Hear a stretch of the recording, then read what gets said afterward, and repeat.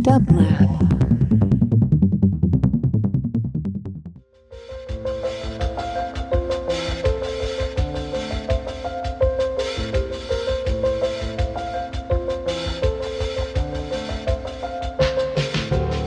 Welcome to the Quarantine Tapes, a daily podcast from Meiselas, LA and Dublab. Hosted by Paul Holdengraber, this series chronicles shifting paradigms in the era of social distancing.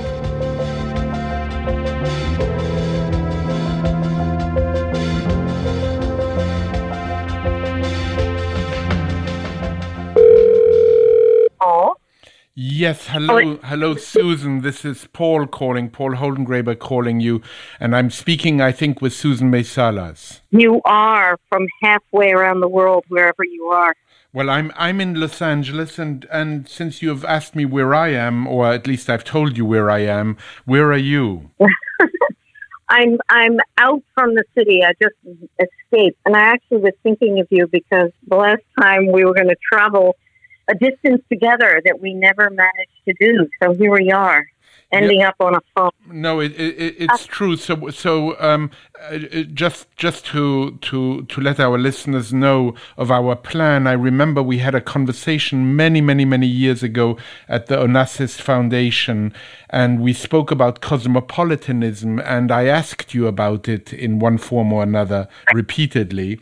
And what you said, which is so intriguing and which I really would like to make good on at some point in life, was that in order to do that, in order to understand cosmopolitanism, really all one needed to do was take, I can't remember, maybe it was a Q train or some such train, some such subway train in New York, and go from one end to the other, and one would have traveled through 100 different cultures. Something like that, and also that not knowing, actually, it wasn't one particular line or another. The queue was just the recent train that had opened up, I think. Right. But, just that idea of going somewhere with not knowing where it's going to lead you, that was really, I think, and the kind of the possibility of assimilating and making sense of the world by being in it. So what an appropriate transition to the difference of what it feels like right now, where I haven't been on a subway since March 16th, I think. Right. So there you go. Right. So I love the notion of a subway because of, the diversity in it. And the New York subway is a particular special place to remember what the world is within the subway as well as outside of it.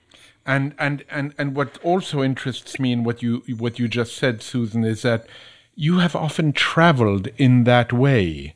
Not quite knowing what to expect, or, going somewhere and not knowing much about the culture you're going in, and therefore with this nearly naivete, this newness, one might say, which is the origin of the word naivete, you were able to immerse yourself. Yeah, I think this question of, since we're living in such uncertain times, I think the question of the unpredictability of life, living that life, what that meant, certainly in for many decades of my life, though differently now. But, that idea that you go somewhere, what can you know before you are there? You think you know. Whatever you read or whatever you've heard, it's different to live it and be in the present of it. And that's, I think, the biggest challenge about these last months, actually, is sort of where one can be present. And as you know, movement has always been the kind of the magical space for me. Moving from one place that's familiar to a place that's relatively unknown and then becomes knowable in some way, something like that. Something so like this is hard. Yeah, it's hard. It's very hard. It's very hard. And how? So now you're I suspect in the countryside. Yeah, I spent the first few months in my studio, which was very how can I say? Actually, it makes me think about where you anchor and then you explore from that place, right? So the studio is not the place I usually dwell. The studio is the place that I leave and return to, and the multiple piles of my life reflect all the possible paths I could take again somewhere, return to place, etc. So the studio is the kind of psychic space for me.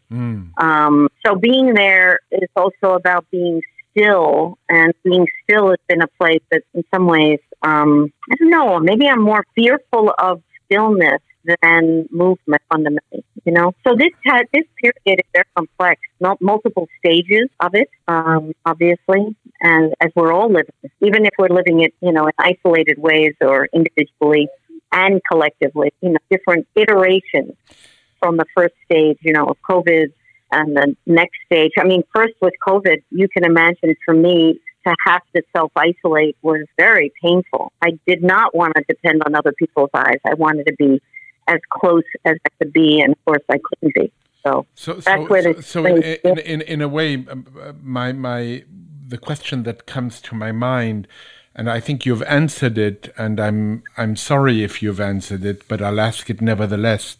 During the initial months of the pandemic, did you in fact take pictures on the street? Well, I took very few. So again, you know, for someone who thinks of their life a lot, there's been a lot of witnessing and getting close as one could, you know, or thinking even sometimes that by getting closer to the center of something, you would find the place. Well, the place was not findable for me. So very early on, I had to refuse the possibilities of going various places and watched what happened around me. I think one of the first set of photographs I made was a block from my home, which was a very special memorial made to a man named Mo, the local butcher, who was almost 90 and died alone in a hospital, you know, the days before. And so that really touched me that, you know, my neighbor, the person that I'd known for probably 45 years, coming and going in this neighborhood, was gone. And of course, you reading and hearing about the many others. So I made sparing few photographs, mostly of my neighborhood where I could walk from the distance of a bike ride from my home or the studio, as it were. And until this last period, because this last period of what, let's say, since Memorial Day, the performative public space has been a possible space to not be too close to, but at least be part of in some way. And so I have been able to photograph somewhat in the last few weeks, but not very much COVID related, except the landscape. You know, the landscape of the absence in New York of the life I knew there, actually. You know, you were talking about the butcher, and I imagine, did he die from the pandemic? Yeah. He did. Yeah. So not totally clear, of course. He died in the hospital, so it's not, we don't know. I mean, I don't know. His granddaughter left a note on the door, and people responded with photographs of Mo and flowers for Mo, and, you know, it was a beautiful memorial that stayed for many weeks there. You know, I mentioned this in part because, you know, you immediately mentioned how long, and one of the things that I have found enthralling, Susan, in immersing myself in your work is just how connected you remain to projects, sometimes over decades, and, you know, as if there was an endless, uninterrupted dialogue, conversation you needed to have. And I'm wondering why it is so important to you, Susan, to have this sustained relationship with your subjects. And by subjects, I obviously mean both the subjects of the photographs you take of people, but also the subjects that you feel drawn to. Boy, it's such a, you just are who you are at some level. I don't know. I see this long history of going back, not to go back to every photograph or every person in a photograph, but certain sets of photographs are kind of, you know, there are these markers. So the return gives me a sense of my own, the distance I've traveled in return to where they've gone, heads untaken and could have been. I just was having that conversation today in a completely different arena, but because I'm working on a show that an exhibition can be the object, but then there's the people behind the object. And because the object may be installed, but they can't be seen because the museum will be closed, we're working on a virtual rendering. And so suddenly I want these voices of the past, of the people who are present in the photographs to come forward in this virtual way, in a way that it's more difficult to manage in a physical space.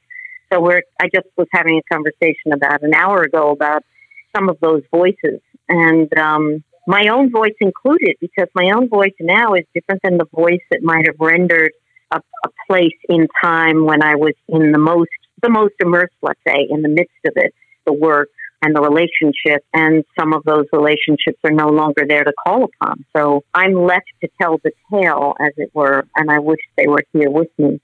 And when you say voice, you mean it quite literally, no? That oftentimes in your work you record audio of your subject speaking. And, yeah.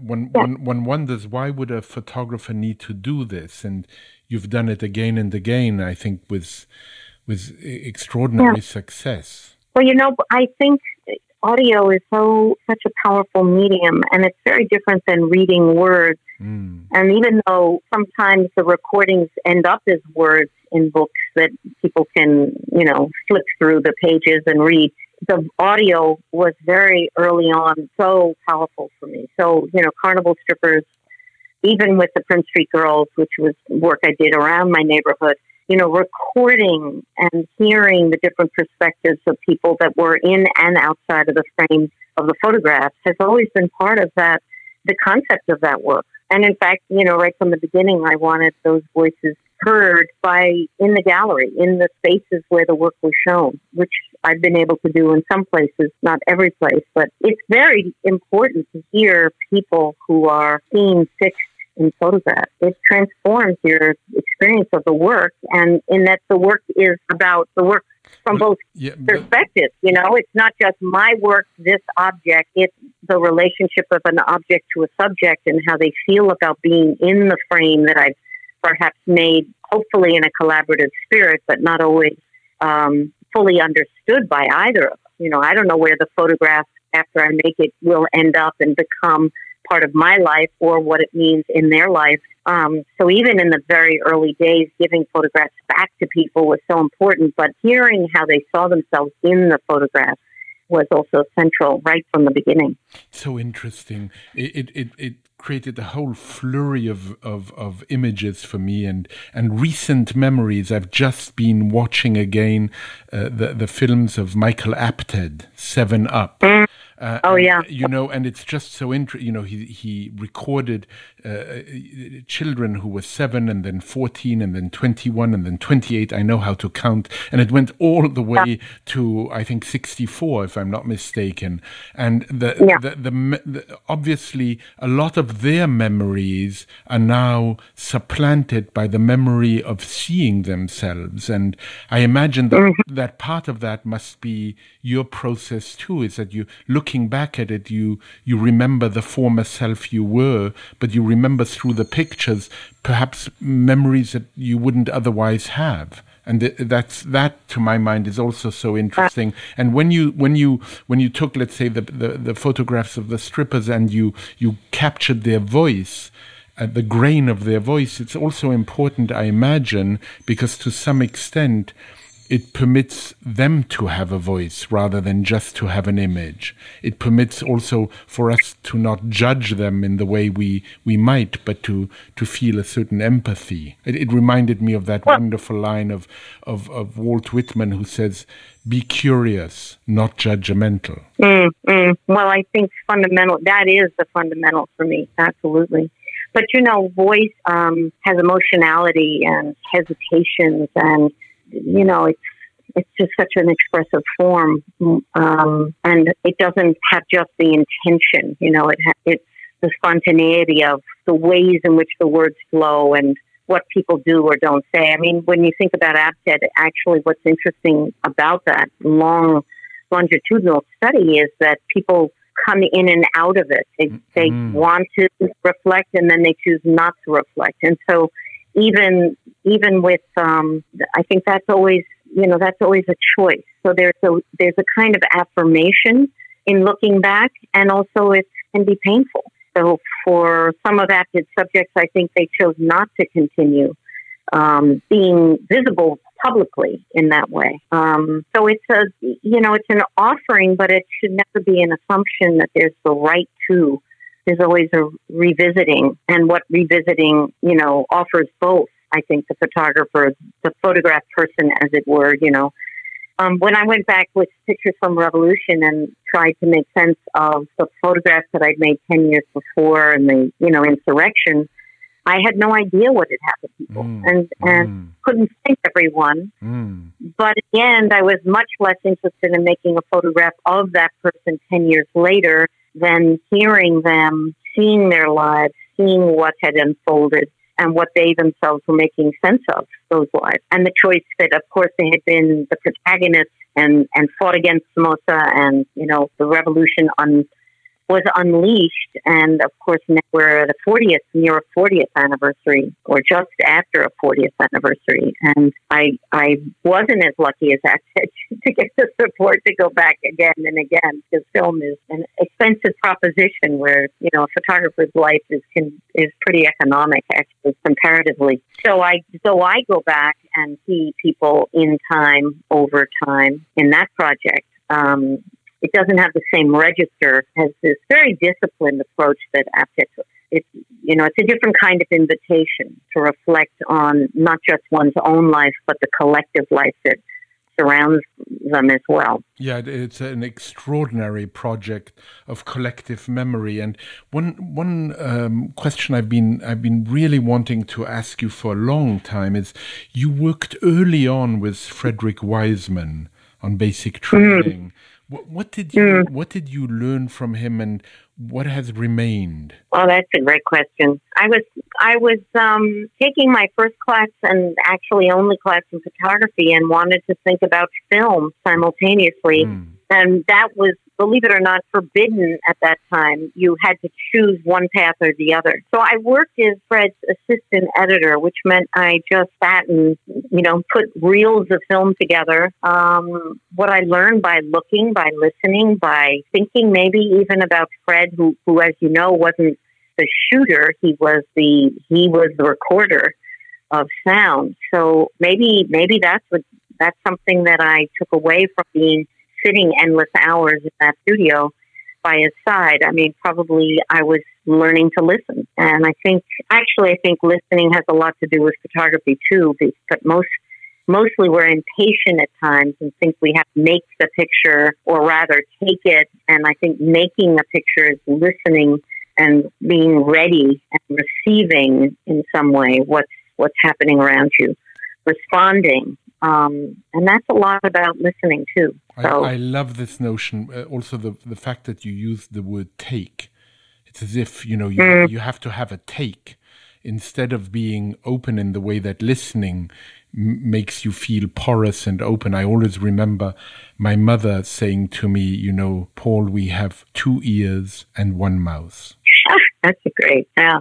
Well, take and make is very strong dichotomy, really, because there are people who, and I hate the word, shoot, right? Right. It's such an aggressive word. So taking is part of shooting, is part of being a hunter, is very different kind of than a gatherer. And I think I've always been on the gathering side of that equation. And it is a spectrum. Even Cartier-Bresson, who waits for a moment that someone will pass. He places himself, but he waits. So waiting and listening and seeing a frame in which multiple things might be happening, and what you frame within it and what you leave out, of course, is as important very often. So I don't know. Yeah, I think the urgency sometimes is there to make the photograph, but not make it meaning direct it. And so that's the other part of the waiting. Right? I think, it's interesting, the word take, thinking about Fred. And of course, it really is. Because take in film, like you're sitting in LA, and take is how many takes when you're making a picture, How many takes does it take? Yeah. Yeah, how many takes does it take? And in my work, I would never expect someone to do something again for me. So I'm pretty conservative. If I miss it, I got it, I missed it. I anticipated I was in the right place, or I missed the moment. I'm pretty traditional in that sense. I don't know why. It's just sort of the vocabulary, my vocabulary is to be as present as I can be, but really, aside from a kind of portraiture mode where there's a lot of that performative exchange, I'm really more the fly on the wall, but not to deny that I'm present, but not to have my presence dictate. Those are very refined nuances. But really. in a way, Susan, you just answered the question about Frederick Wiseman, because he also is a fly on the wall. He also works in that. I mean, I remember when I worked at the New York Public Library and he did the film about the New York Public Library and came to many of the conversations I held then. I so often didn't know he was there. I mean, his ears were present, if you know what I mean. But I barely could. I wasn't sure that he was present, and boy, oh boy, was he present. Yeah. I'm wondering, what do you make of the role of citizen photography and video in the documentation at the present time of police brutality? Well, we're living extraordinary times. I mean, the many eyes first, and then the many, iPhones second. I think I've been very struck by how many people, for example, in this period of seeing multiple protests, how many people are there imaging themselves for their own, trails of fans or friends or whomever. But it's so not my inclination. I'm kind of fascinated by that. On the other hand, we are enormously indebted to those who recorded George Floyd's words. I mean, and we just read that there were 20 times that it's not about how much oxygen it took, which is what the police officer reported, to again, I can't breathe. I think the fact that this moment has galvanized so many sensibilities to listen, though it is hardly the first time we've heard. And I say we because collectively we're experiencing collectively. I'm very struck by the signs that people are holding, what they're saying. And it's not always an original thought, but they're identifying with the moment in a way that they didn't in 2014. And they certainly, some did in the 60s. We all know this history. I mean, you and I have lived it at whatever distance from the key moments of whichever point you want to, recall. I mean, we've lived through a lot of history in the last 50 years, and then, of course, there's the 400 years we could refer to also. But it feels so much as if, if it isn't photographed and in this case, in a way, filmed, it's as if it doesn't have the same value. And I think of that very simple statement, but I think absolutely accurate, of Will Smith, who said, racism is not getting worse, it's getting filmed. Well, I think it's, I don't know, I just saw a set of photographs of Richmond, the July 4th event, and there was there's the pulling down of the multiple statues, and unfortunately, the backlash of now other statues. So they're not just the Confederacy. We're dealing with a revisiting of all of history. It's to the extent that we want to understand the anger, and then it's the celebration. The celebration of owning a new history. Whether or not that's even going to be possible, we still don't know. So I'm going back to, I'm less focused on who's making the image. There are obviously challenges about who has the right to make images. There's the question of whose responsibility it is to make images, stepping down, stepping aside, letting more voices be heard, all of that, which I certainly have supported for a very long time in my life. But I think people being present and bringing their children to be present in this time of history is tremendously important. And I don't know, I think we're living through it together. We do not know where we're going to be in 4 months and 4 years. We didn't expect these last 4 years, so how could we know what the next 4 years will brew? Yeah. We'll check in with each other again, Susan. I'm in closing, very, very sadly, I'm wondering what Magnum is doing at this particular moment, if anything, connected to this moment, and connected to that question in some way. What kind of image literacy do we need to develop to understand the ways in which photography might be used to manipulate us? And I know that Magnum is very interested in those kinds of questions. Well, now that's a broad base from which to say, let me just start with actually a lot of people are complaining about their eyes falling out of their heads because of Zoom. And Zoom. Yeah. But in fact, I have to say that Zoom has been a real gift to my multiple communities, my community both within Magnum and the community of Magnum Foundation, which is really a global initiative to support, image makers from the global South for the most part. And that Zoom has been magically powerful to connect people in this very difficult period where, first of all, they've been isolated as well, questioning whether or not what they can contribute in the same way I have, in fact.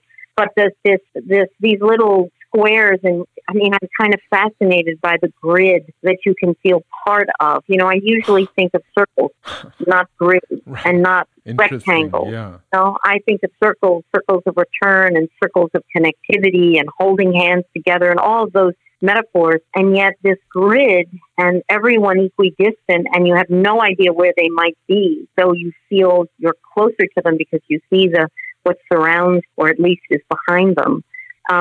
It's been a very powerful kind of point of connection, reconnection, interconnection, and whatever. I think part of it is given us the going through something together, as isolated as we are.